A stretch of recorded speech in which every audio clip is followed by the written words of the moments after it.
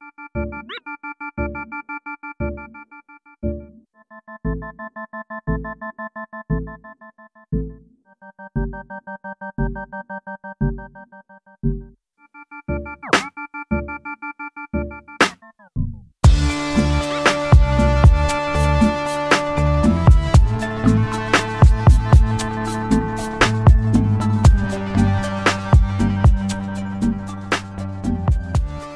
everybody, we are back. This is episode 191, the Q&A podcast. My name is Anthony, and sitting right across from me via Zoom, as always, is my pal DeQuincy. Hey everybody, we back. By the time you're listening to this, I'll be on a road trip to visit my brother Daniel. So Very cool. yes, we're recording this on Monday. I'm gonna release this on Wednesday. That way we'll have a couple of days, we'll have a day in between our podcast episodes and some content. Yeah, some content, because I won't be back in Houston till Sunday night, Monday morning. Ooh, man. Yeah, so I will be sleeping peaceful. I will be sleeping on Monday. You looking forward to it? I have not seen my brother in a couple of years now. Mm-hmm. Definitely before the pandemic started. So yeah, it's been it's been a while, and I'll finally get up there and be able to meet his fiance and just hang with everyone up there, his friends and crew up there. Very cool. Mm-hmm.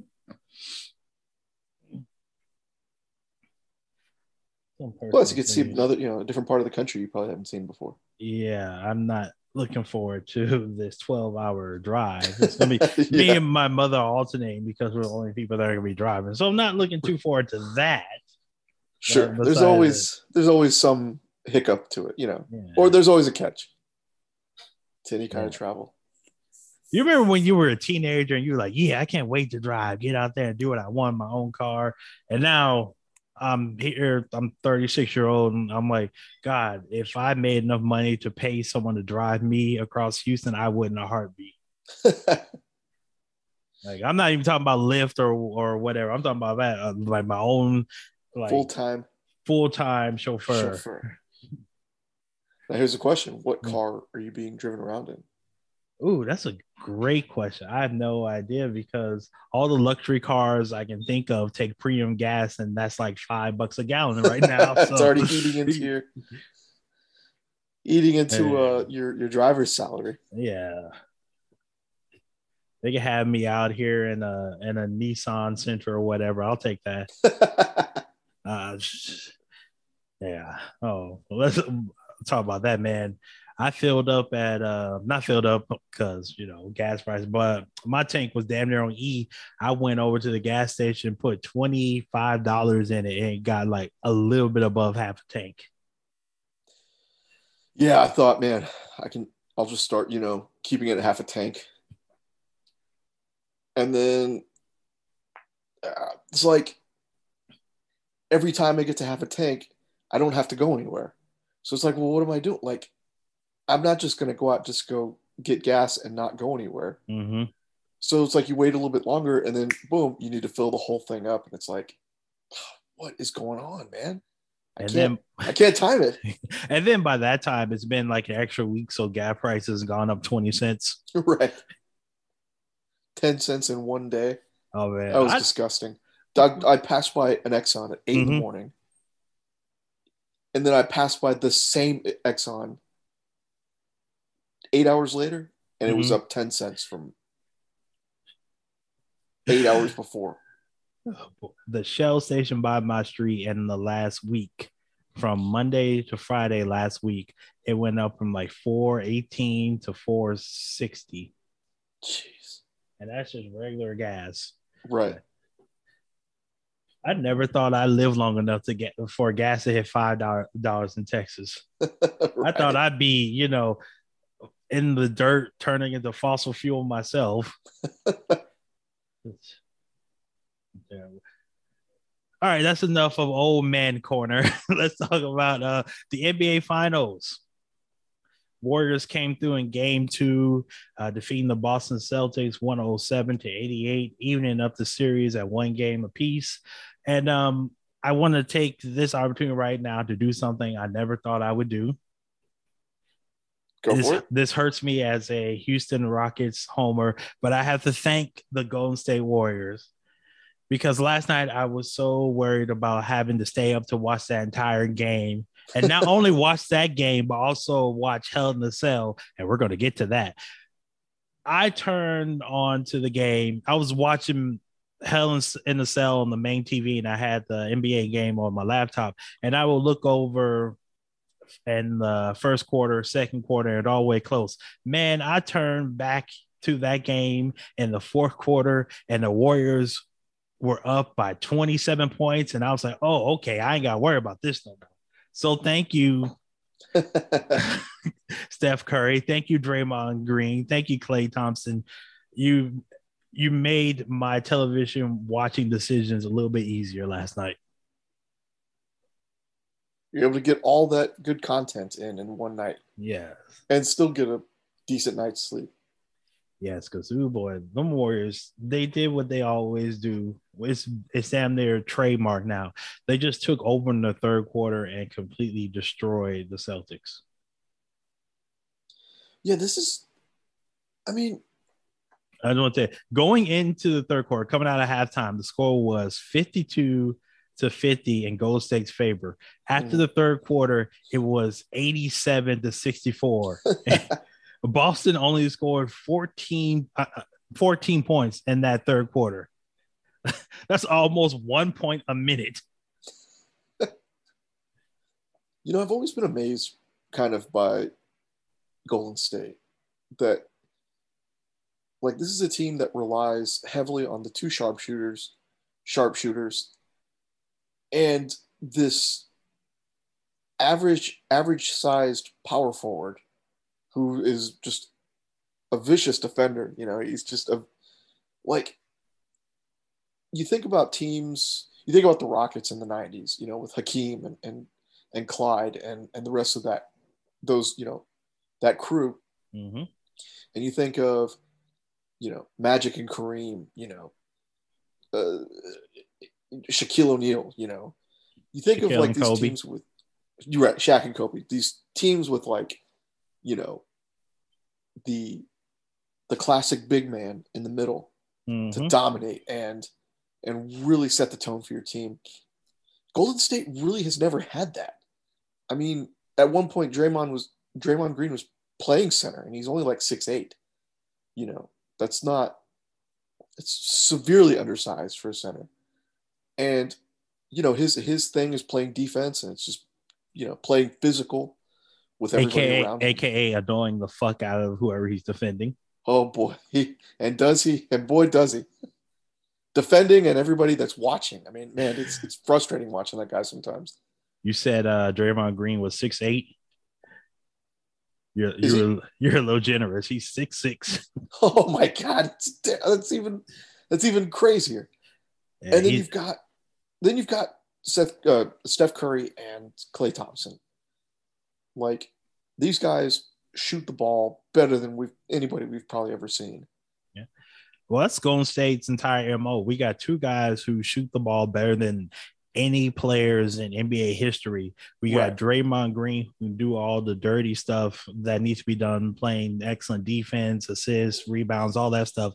And then a bunch of role player guys who know where they fit in. Right. It's like, we don't need a dominant big man in the center, in the middle. They, for a couple of years, they did have a dominant big man, but he wasn't a center. He was Kevin Durant. Right. And, that man won the best teams of all time. I'm still like, the only thing that kept them from winning that second ring against Toronto was basically the entire team breaking down between Klay Thompson's, I think that was his Achilles. Was that his Achilles or his knee? No, that was his knee. No, it was Achilles. It was Achilles? Okay. Oh, no, you're right. No, you're right. It was the knee. I'm sorry. Yeah, it was his knee and Durant's Achilles. That's right.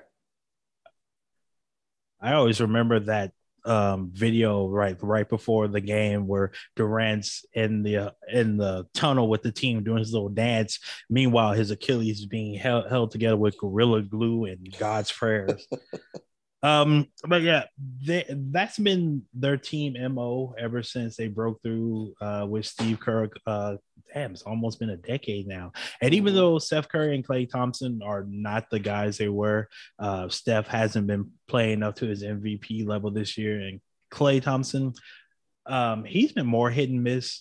I think the thing that people fail to realize is him coming back from leg injuries have kind of sapped his ability to play the high level defense that he's played before.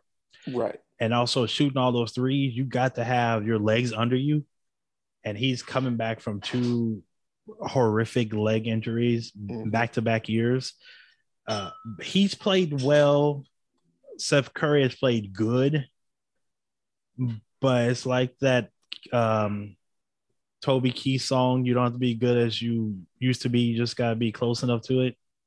I'll take your word for it. The last person I was expecting. They don't have to be as good as they once were, but they got to be good once. That's basically what they're doing. Let's be real. Let's be real, man. The last person on earth I expected you to quote was Toby Keith.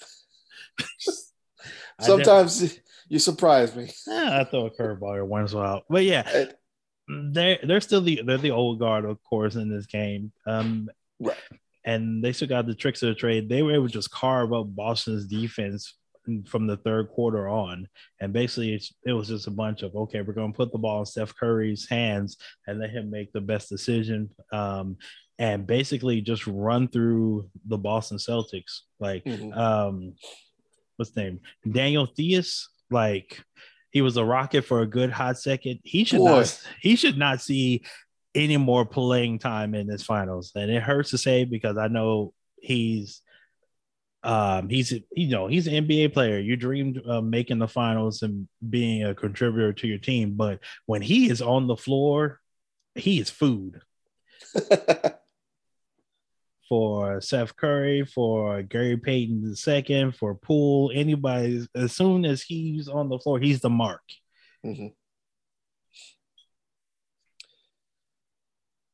And going on to the Celtics, Tatum played a hell of a lot better in game 2 than he did in game 3. But their defense was just... In game 1. I'm sorry. He played better in game 2 than he did in game 1. But just the Boston Celtics defense, I think what happened to them is the same thing that happens to a bunch of teams. You see that avalanche of scoring coming from the Warriors, and then you're pressed to keep up. And the Celtics, like, they have a bunch of guys who live that Mamba mentality. They take these difficult shots and they're able to hit them like Kobe Bryant. But that only works for you hitting the shots. Right. Sometimes you just need to take the easy stuff and live to fight another day. And especially when you have, like I said, you're fighting the tidal wave that is the Golden State Warriors third quarter. It just knocked on their feet. They had no shot of coming back after that. Yeah.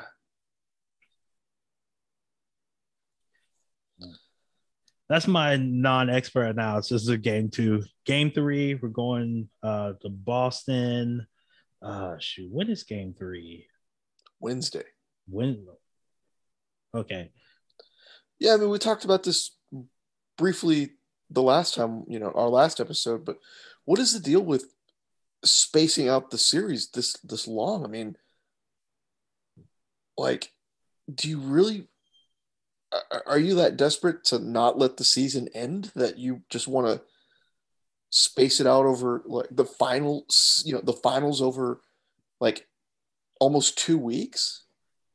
I think it's more about we want to make sure everyone is as healthy as they can be going into each game. Sure. So, of course, there's not going to be any back-to-backs, and we're not going to do just one day in between, give everybody 2 days. That would be my guess. It's just about It's just about making sure all players get as much rest as possible so the games can be as good as they can be. Right. Okay.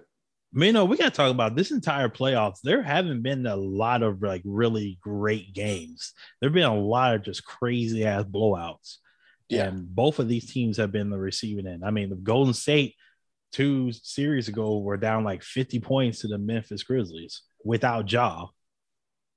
Oh my God, I forgot about that. Yeah, I think this series, for me, no, I'm sorry, not this series, but these playoffs for me, they're going to be like what could have been playoffs. All the teams that we could have got that made to the finals, Phoenix, Memphis, and Milwaukee, Miami, Chicago, all those teams that could have made, and we got like the most chalk teams that we could, to borrow a phrase from NCAA. I don't know. I feel like if you replay these finals 1,000 times, you get this like maybe 20 times. It's so many things have to break right for both of these teams to make the finals. I mean, arguably the two of the best, probably the two best teams during the regular season. I mean, that's kind of what you hope for. Mm-hmm. I mean, I'm not saying that these are like THC teams that shouldn't have made the finals. I'm just saying both of them really they've got some injury luck on the way. Right.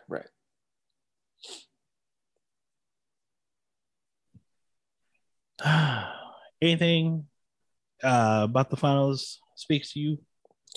We talked about the I feel like we're both pulling for Golden State in this one, but I wouldn't be too upset if Boston won, because sure, their fans are despicable, their history is despicable, but they've got some really good young talent on that team. It'd be kind of cool to see a guy like Tatum, even though he's sending these weird text messages to dead people, and the other guys that are surround him. Was it Jaylen Brown? I think. I'll say this once, I'll say it again. If they were wearing any other team's jersey, I would be rooting for them over the Warriors. I just, as a black man, I cannot support the city of Boston.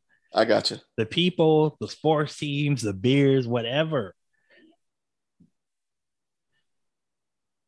If aliens came down and said that we had to defend the city of Boston, or else they'll take it and turn it into like Candor City, they'll follow it and take it away, I'd be like, well, that's one less racist place to worry about. Y'all can have it.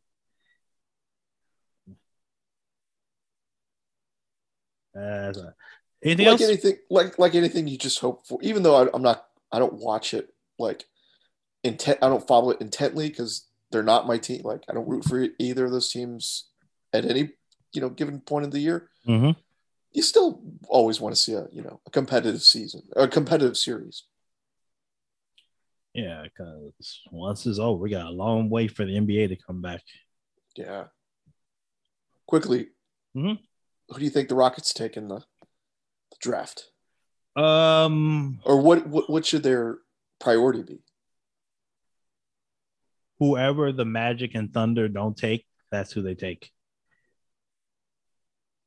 What's most needed, would you say? Sorry. Let me go look up, because I do not. Maybe they got it here. I'll go to the Ringer. Ringer NBA. Ringer NBA draft. All right, draft guy. Oh God, I'm about to say that's last year's draft, but no.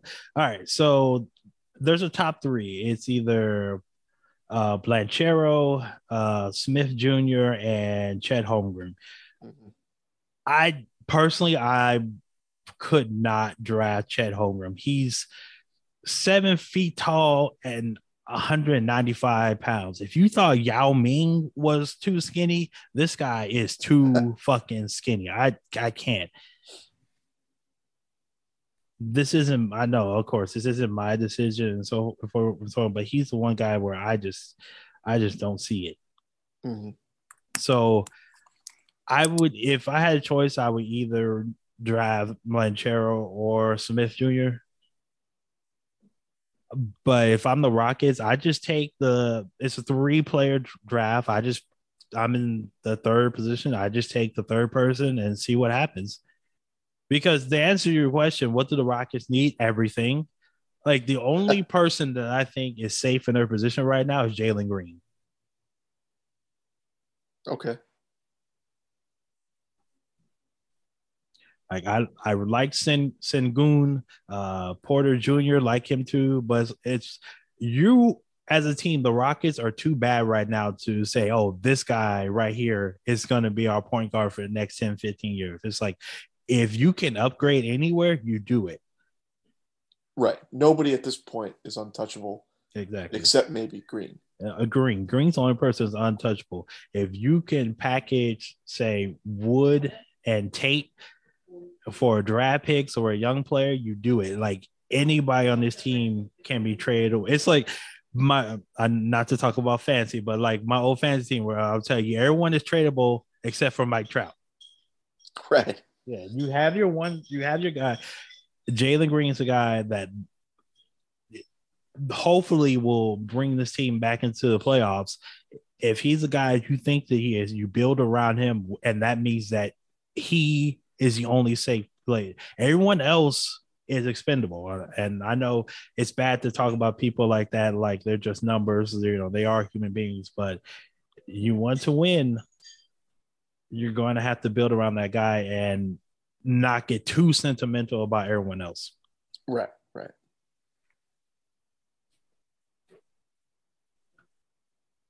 So I think how the draft is going to go, I think Jabari Smith is going one, Holmgren going 2, and then the Rockets will take Pablo Blanchero. I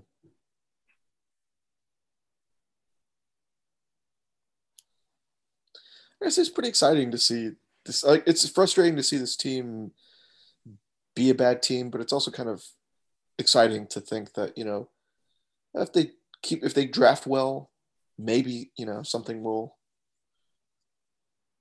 It's interesting to see it like a team built from the ground up. Yeah. And so, like I said, I'm on the Ringer right now. I'm looking at Kevin O'Connell's mock draft, and he has Holmgren going 1 to the Magic, Jabari Smith Jr. going 2 to the Thunder, and Blanchero going to the Rockets at 3. Mm-hmm. And they also have a draft pick at 17 as well, because they have Brooklyn's draft pick for the next 5 years, I think.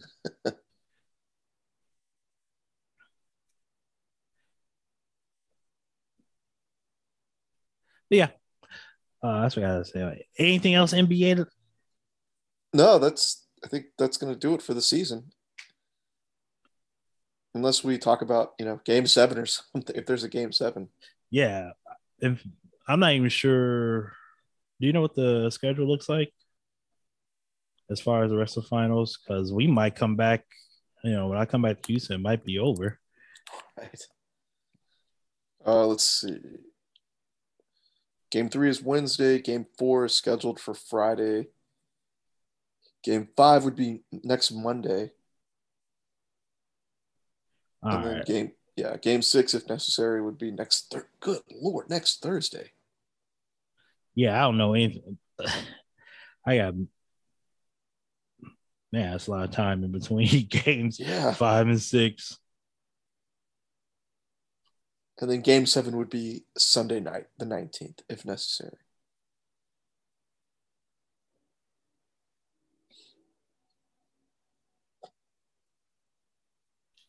Yeah, their schedule is interesting, let's say the least.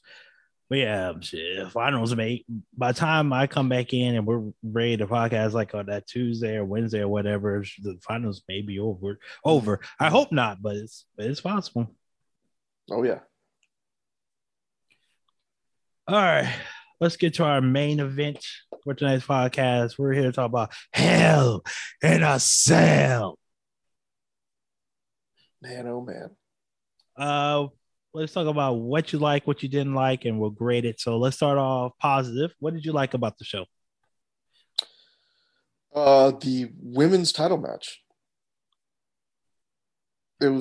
I thought they all worked really well together. They all looked pretty strong throughout the whole match. You know, it wasn't, and it was an exciting match to start the night. To me, that was probably the match of the night, as far as wrestling is involved. Yeah. So it was my fun. The main event was probably the best performance of the night. Sure. But yeah, Bianca Belair defending her Raw Women's Championship, coming away with the pin on Asuka, right? She pinned Asuka, right? After Becky Lynch hit Asuka with the manhandle slam, aka the Irish rock bottom. The Irish rock bottom. Is it not a rock bottom, or at the very least a bookend? I'll give you a bookend. All right, go bookend, because she does land on her knees when she finishes. So it's bookend. Okay, the Irish bookend. Yeah, Becky Lynch hits the book. I might actually call it that. She hits the manhandle slam on Asuka. Bianca Belair tosses Becky Lynch out, pins Asuka for the 1-2-3, walks away champ. That was a hard hitting affair from the beginning. A lot of twists and turns. There were actually points where I thought there was a chance, a minute chance that Bianca Belair may lose her title. But right. I honestly think after what happened last year at SummerSlam, she's going to have a nice long run, at least for the rest of the year. Yeah, I mean, there's really no rush to take the title off. There shouldn't be any rush. She might be champ all the way to WrestleMania next year. Honest with you. But that was the best wrestling match of Sunday night. I also wanted to say this. The entire card overall was great. And it goes back to what we said last time. It really just seems like they're going to, every pay-per-view, premium live event, the small ones, they're just going to put 6 to 7 matches on, and all of them are just going to be fire. And if you don't make it this time, you'll make it on next time. We saw that with Bianca Belair. She wasn't on the card for WrestleMania Backlash, but here she is defending her championship and winning in the best match of the night.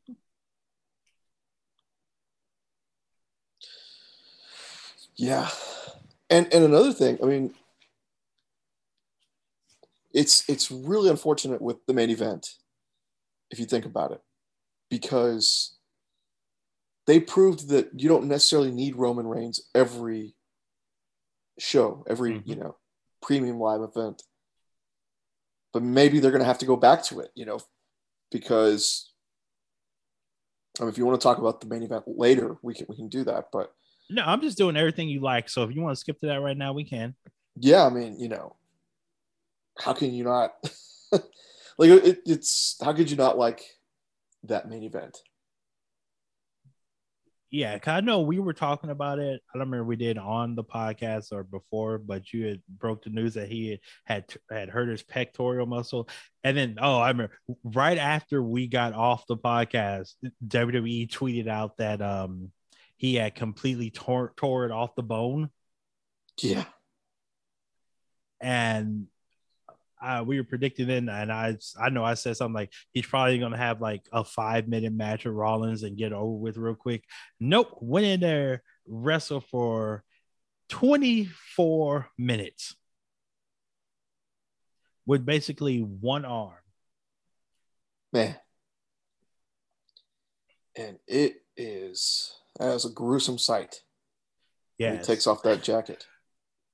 Because the entire crowd just goes hush the minute that jacket falls off, because when he's wearing the jacket, you can see like part of the bruise on his upper chest, but when he takes it off and you see that entire bruise completely on his right hand side, it's his underneath his chest, on his arm, and the crowd went from "we're so happy to see this match" to "oh my god, he should not be doing this" as soon as that jacket fell. it's a very interesting. Oh man, it's a very interesting thing that they said about it. The thought was, or at least from the doctors or whatever, that well, it's already torn, it's completely torn, so he can't damage it any more than it already is. So what the hell? Go ahead and wrestle a 25-minute match. Take this Toradol. Steel cage match. No. Take all these Percocets, take this Molly, take whatever you can to get out there and find like damn Hell in a Cell match. And props to Seth Rollins. He really helped Seth. And I'm not going to say he carried Cody through the match because obviously Cody was able to do what he needed to do to make an entertaining match. But he was definitely like the driving force during that match. Mm-hmm. Well, yeah, I mean, because when something like that happens, which is very rare, for a match to start with an injury, mm-hmm. You have to change your entire thought process. And, it's not just one guy or one performer, it's both performers. How are we going to work around this? And yeah, what spots can we do? What do we have to get rid of? Things like that. Right. And that kind of puts you at a disadvantage if you have too much time to think about it. Because we've seen matches where guys get hurt during the match. And, they call the audible and it still works. It's kind of your instincts kick in. Yeah, because the one I always think about is the Raw where Triple H tore his quadricep. Yeah. And kept on wrestler because wrestlers are friggin' insane.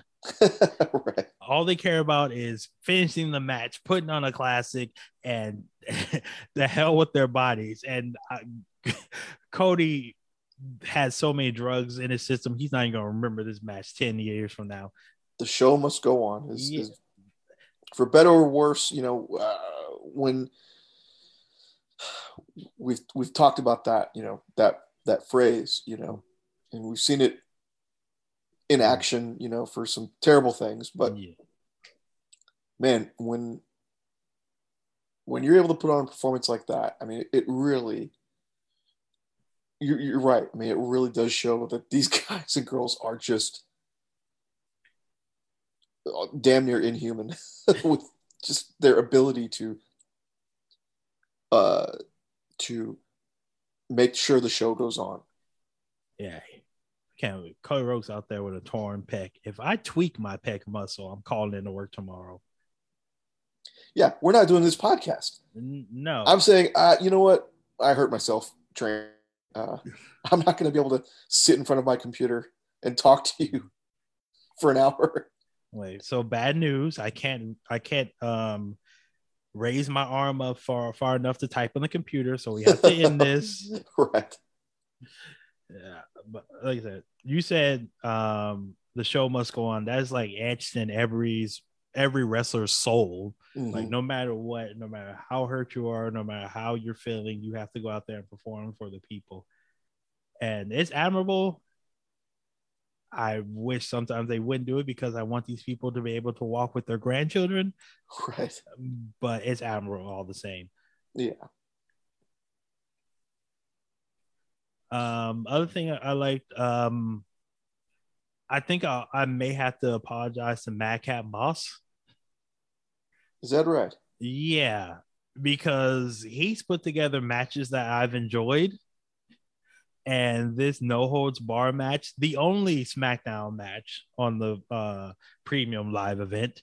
That's right. It was enjoyable as hell.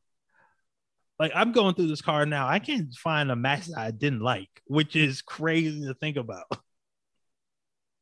Like usually, like there's one, popcorn match that you don't care about, but every match on here, it had my interest through the entire 3 hours, which is there was a story to tell behind all of them. Yeah, which is all you can ask for nowadays. Like the story.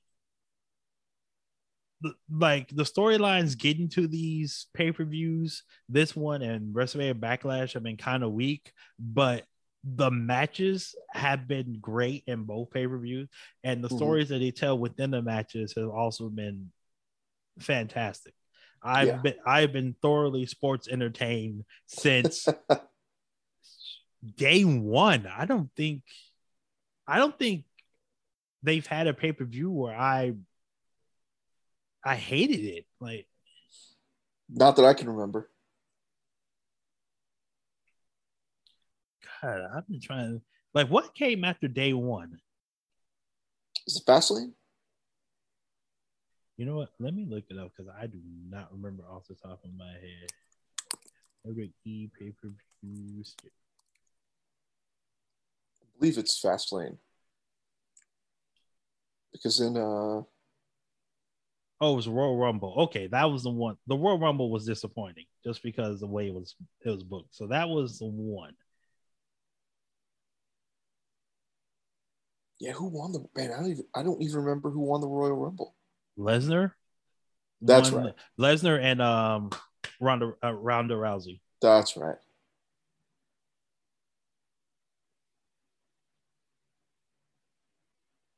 Yeah, that was the one that's the only disappointing pay-per-view that they've had this year. All the I don't even count the NXT ones. They always come through. Did you watch the one this weekend? Yep. I didn't catch it. But I remember you said one of your new favorite guys is Tony D'Angelo. Is that correct? Tony D'Angelo, Carmelo Hayes, and of course Braun Breaker. As far as the men's side, on the women's side, they have too many women. Like, if whatever kind of wrestling you like, you can find a wrestler that lives up to that works your preferred form in NXT 2.0. Mm-hmm. How was the Tony D'Angelo match? It was a 6-man tag, right? Yes. It was good.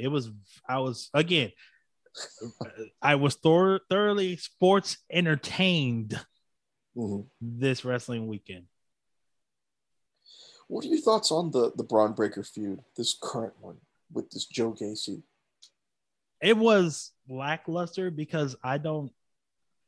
Okay, so I know in NXT 2.0 what they're doing a lot of trial and error as far as character development, and like I enjoyed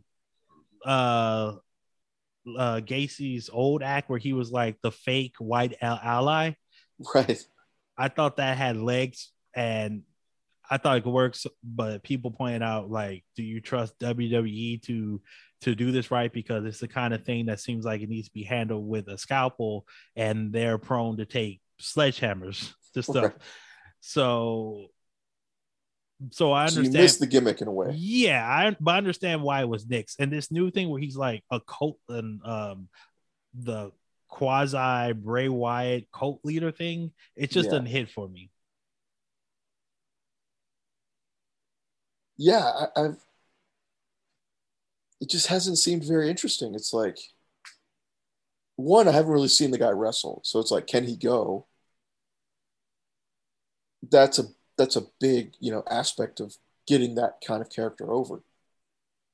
It's like, can does your skill set, does it make a person want to follow you? Like what you do in the ring? Like, does it really make people want to follow you in a cult-like manner? And I don't know. I've actually have not seen the guy perform. And I think that, as far as like people following you, that has more to do with like your personality, your promo and stuff and such. And I just don't feel like this fits him that well. Mm-hmm. As far as I'm concerned, I'm kind of like I'm out. I'm off of it. I'm not really that interested in it. I'm sure they can make it work. Maybe. It's just not me. And now I'm just wondering who Breaker's next opponent is going to be for the NXT Championship.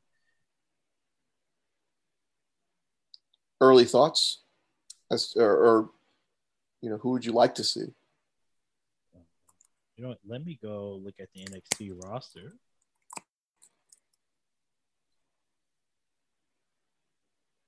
And I'm trying to think. The heck is this? Help me, sweet Wikipedia. Help me. NXT male wrestlers. All right. Going through this list. Man, I don't know. You know who'd be good against him? Nah, I'm thinking about. I should have thought of this again. Grayson Waller. Oh, okay. Yeah, I could see that. He's a very annoying guy. Yeah, and ever since he interrupted, not Roderick Strong. What's his name? He had those matches with Ciampa. Why can't I remember his name now? Oh, Johnny Gargano? Yeah, Gargano. Ever since he interrupted Johnny Gargano's going away party, they made him like a super villain, and I think he'd be great as just the evil bastard to go up against Bron Breakker. As long as it's not Von Wagner. Oof, I'm sorry. They got to repackage that guy.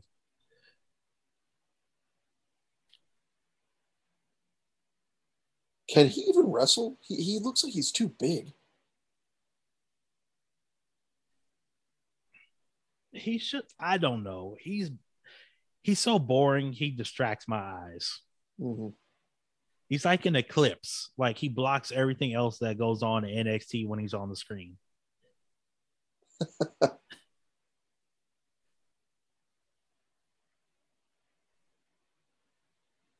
And I think that's it. But that's who I'd probably go with right now. I mean, they could have a nice little run with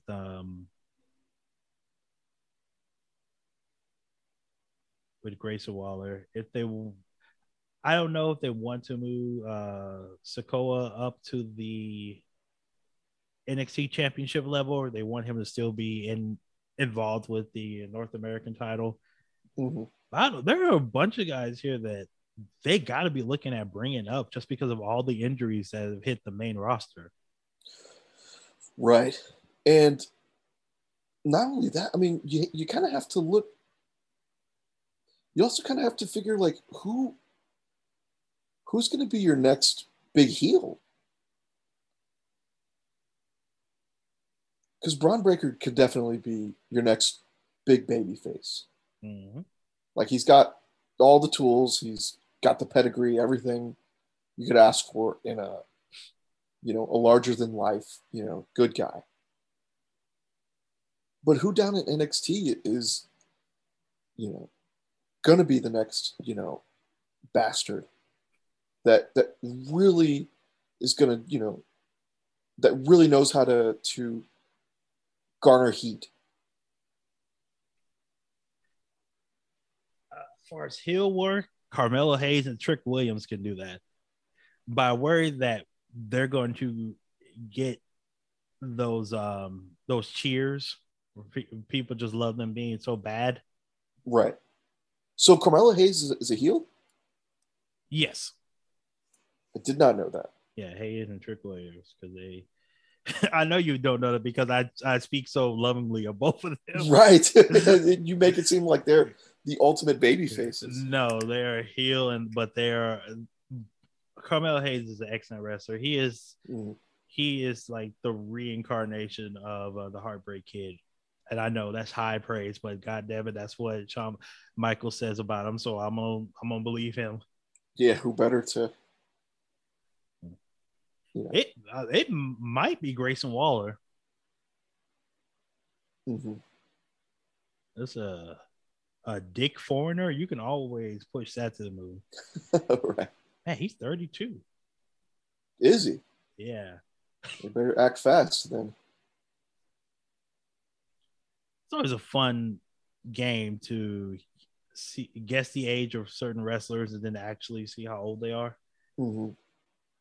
Because you asked me how old Grayson Waller was, I would think he's still in his 20s, but yeah.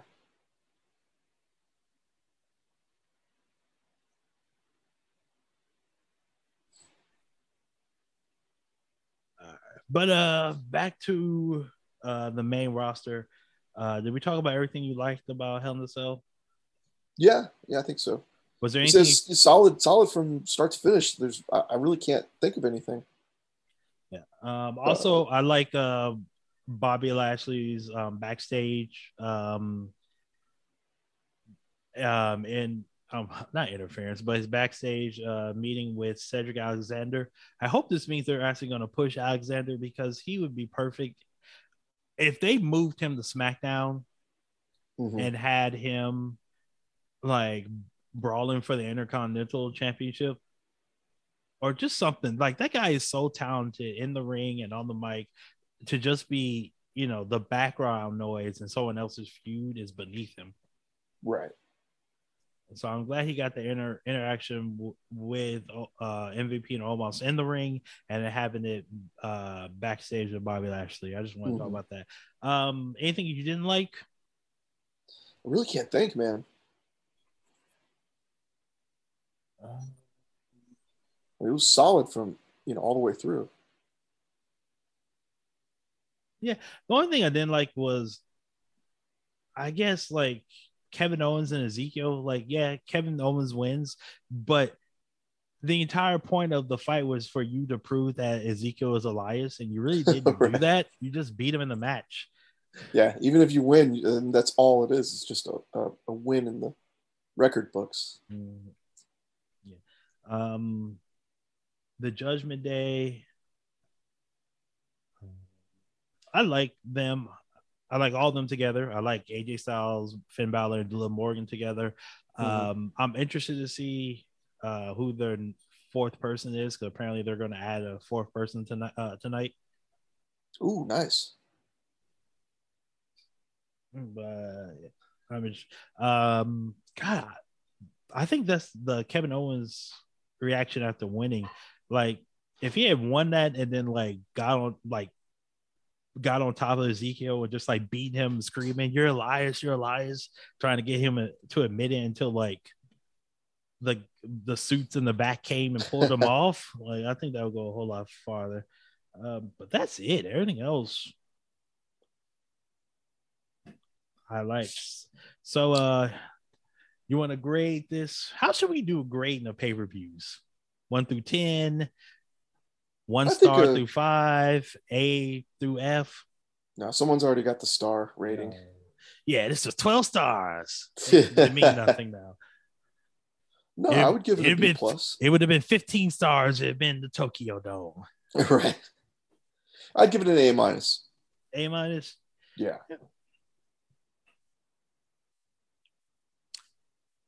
Yeah, I think A- is good. Every match was entertaining. And really, it beat, like WrestleMania Backlash, it beat the expectations. So I enjoyed it. Especially a show with no Roman Reigns. Yeah. Oh, so question. We were talking about superstars. Now that Cody Rhodes is out, and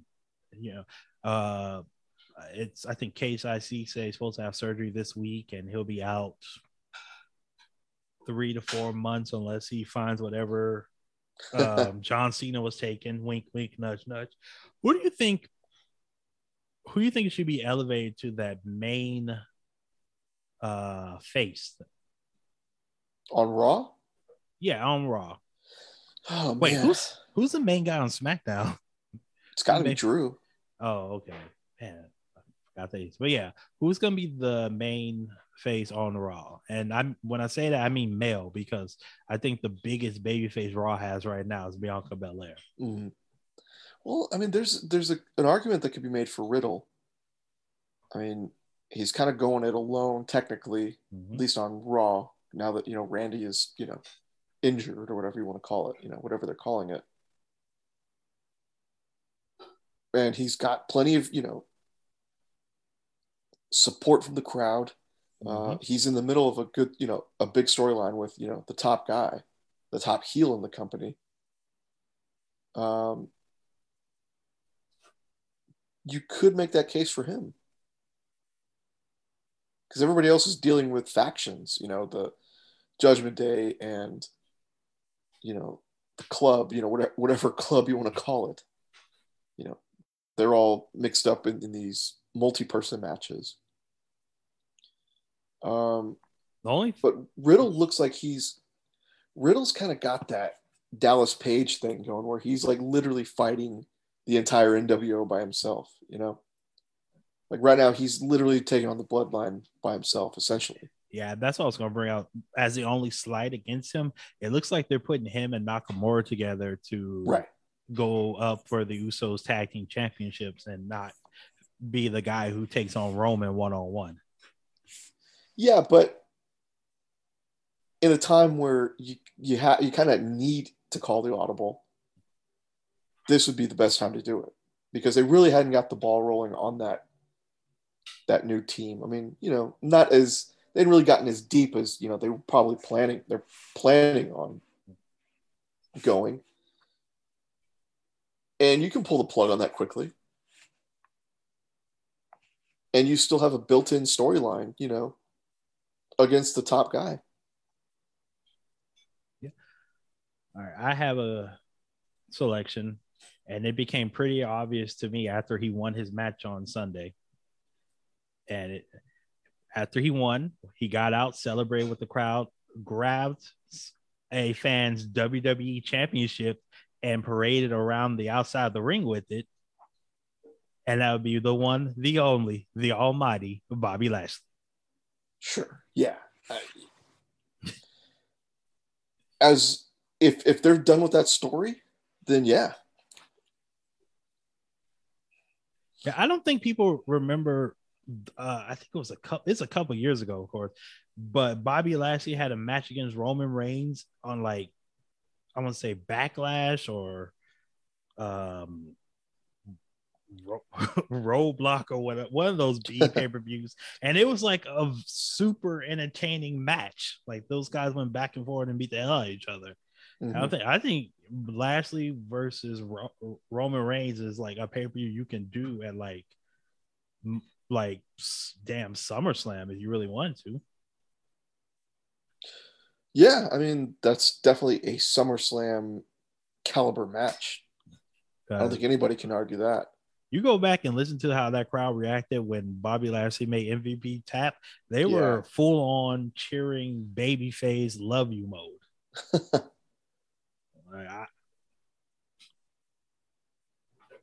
I never thought that Bobby Lashley get a reaction like that being a face, but people have like completely bought into him. Yeah. And I don't know if he's a guy to like take the title or titles from Roman Reigns because we're not 100% sure how they're doing this undisputed universal WWE championship. Like, is it all together, but you still got two belts? We don't know. I don't think that they know. But I think like if they decide to split the belts back up, Bobby Lashley is definitely a contender to take that WWE championship away from Roman Reigns.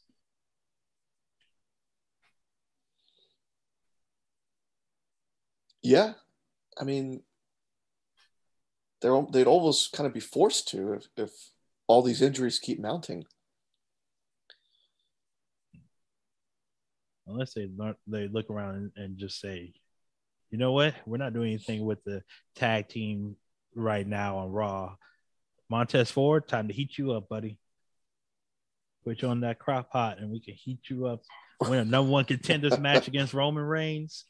Go up against him and say, like, what's coming up? Money in the Bank? Well, now that Cody's out, right? Mm-hmm. Definitely going to miss Money in the Bank. Before they changed venues, he was leading the charge with the promotion. Mm-hmm. He was the face of promoting the show. It's going to be very interesting to see who are the participants in that match. Yeah, I think Montez Ford has to be in that match. Even if he doesn't win it, just for the visual of him doing the frog splash off of a ladder onto someone on a table. I mean, that's the shit that you put in packages for the next 10, 15 years. Mm-hmm.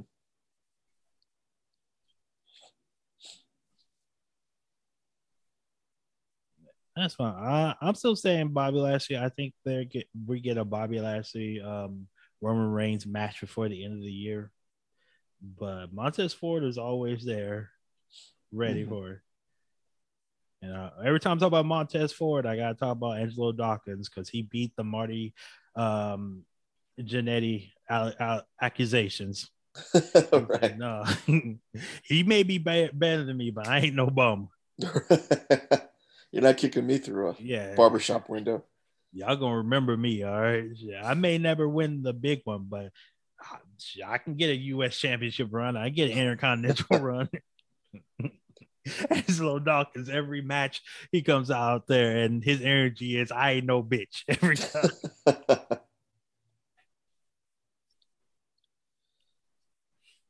Yeah, and I think having someone like Ford win the briefcase and hold on to the briefcase, like then even though you kind of need to, you don't have to rush him because he can hold on to the briefcases, for an entire year. Mm-hmm. And that gives you extra time to really start to continue building it. Yeah. You can build into a threat. And honestly, I just want the visual of Montez Ford and Bianca Belair both being world champions. Yeah. Oh, yeah. Closing out WrestleMania, that would be pretty incredible.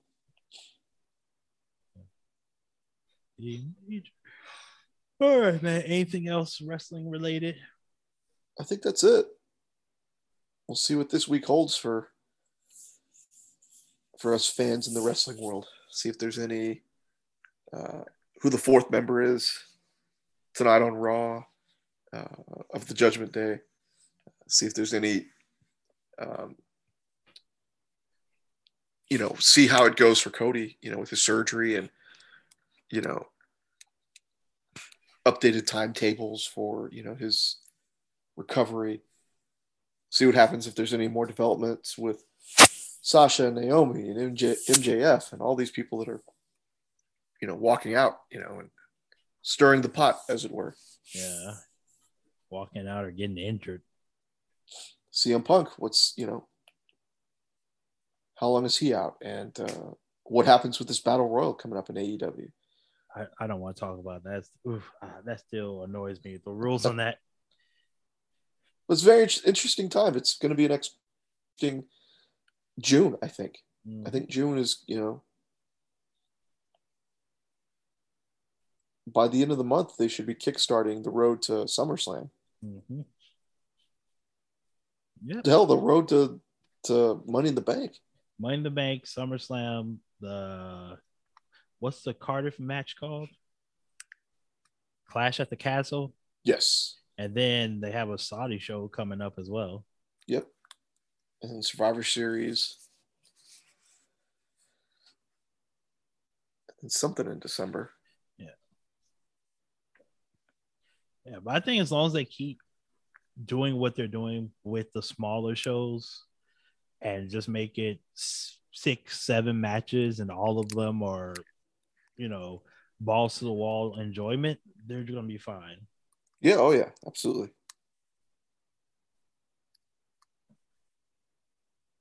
Here's hoping and praying. Anything else, my friend? That's all I've got. All right. I just want to say one thing before we leave, a little behind the scenes look. So we're recording on Zoom, and the only thing I can see, and this has been this way for the past 2 podcasts, is the top of Anthony's head. Would you like to tell people why? Well, I'm currently have a kitten sleeping next to me, and I can't really move. He's lodged right into my hip. So he's on your hip this podcast. Last podcast, he was on top of you. No, he was on the other hip. Oh, he was on other. Oh, he's moved from hip to hip. Yeah. He's a switch hitter, switch hipper. The kitty got a name yet? Luther. Luther? All right. Yeah. Strong name. Proud day. I almost forgot for some reason. Big Luther about to come through, run the block. Man, he's a little guy. I'll tell you that much. Little guy. If he's like any cat that I've ever known, it don't matter what size it is. They all got attitude.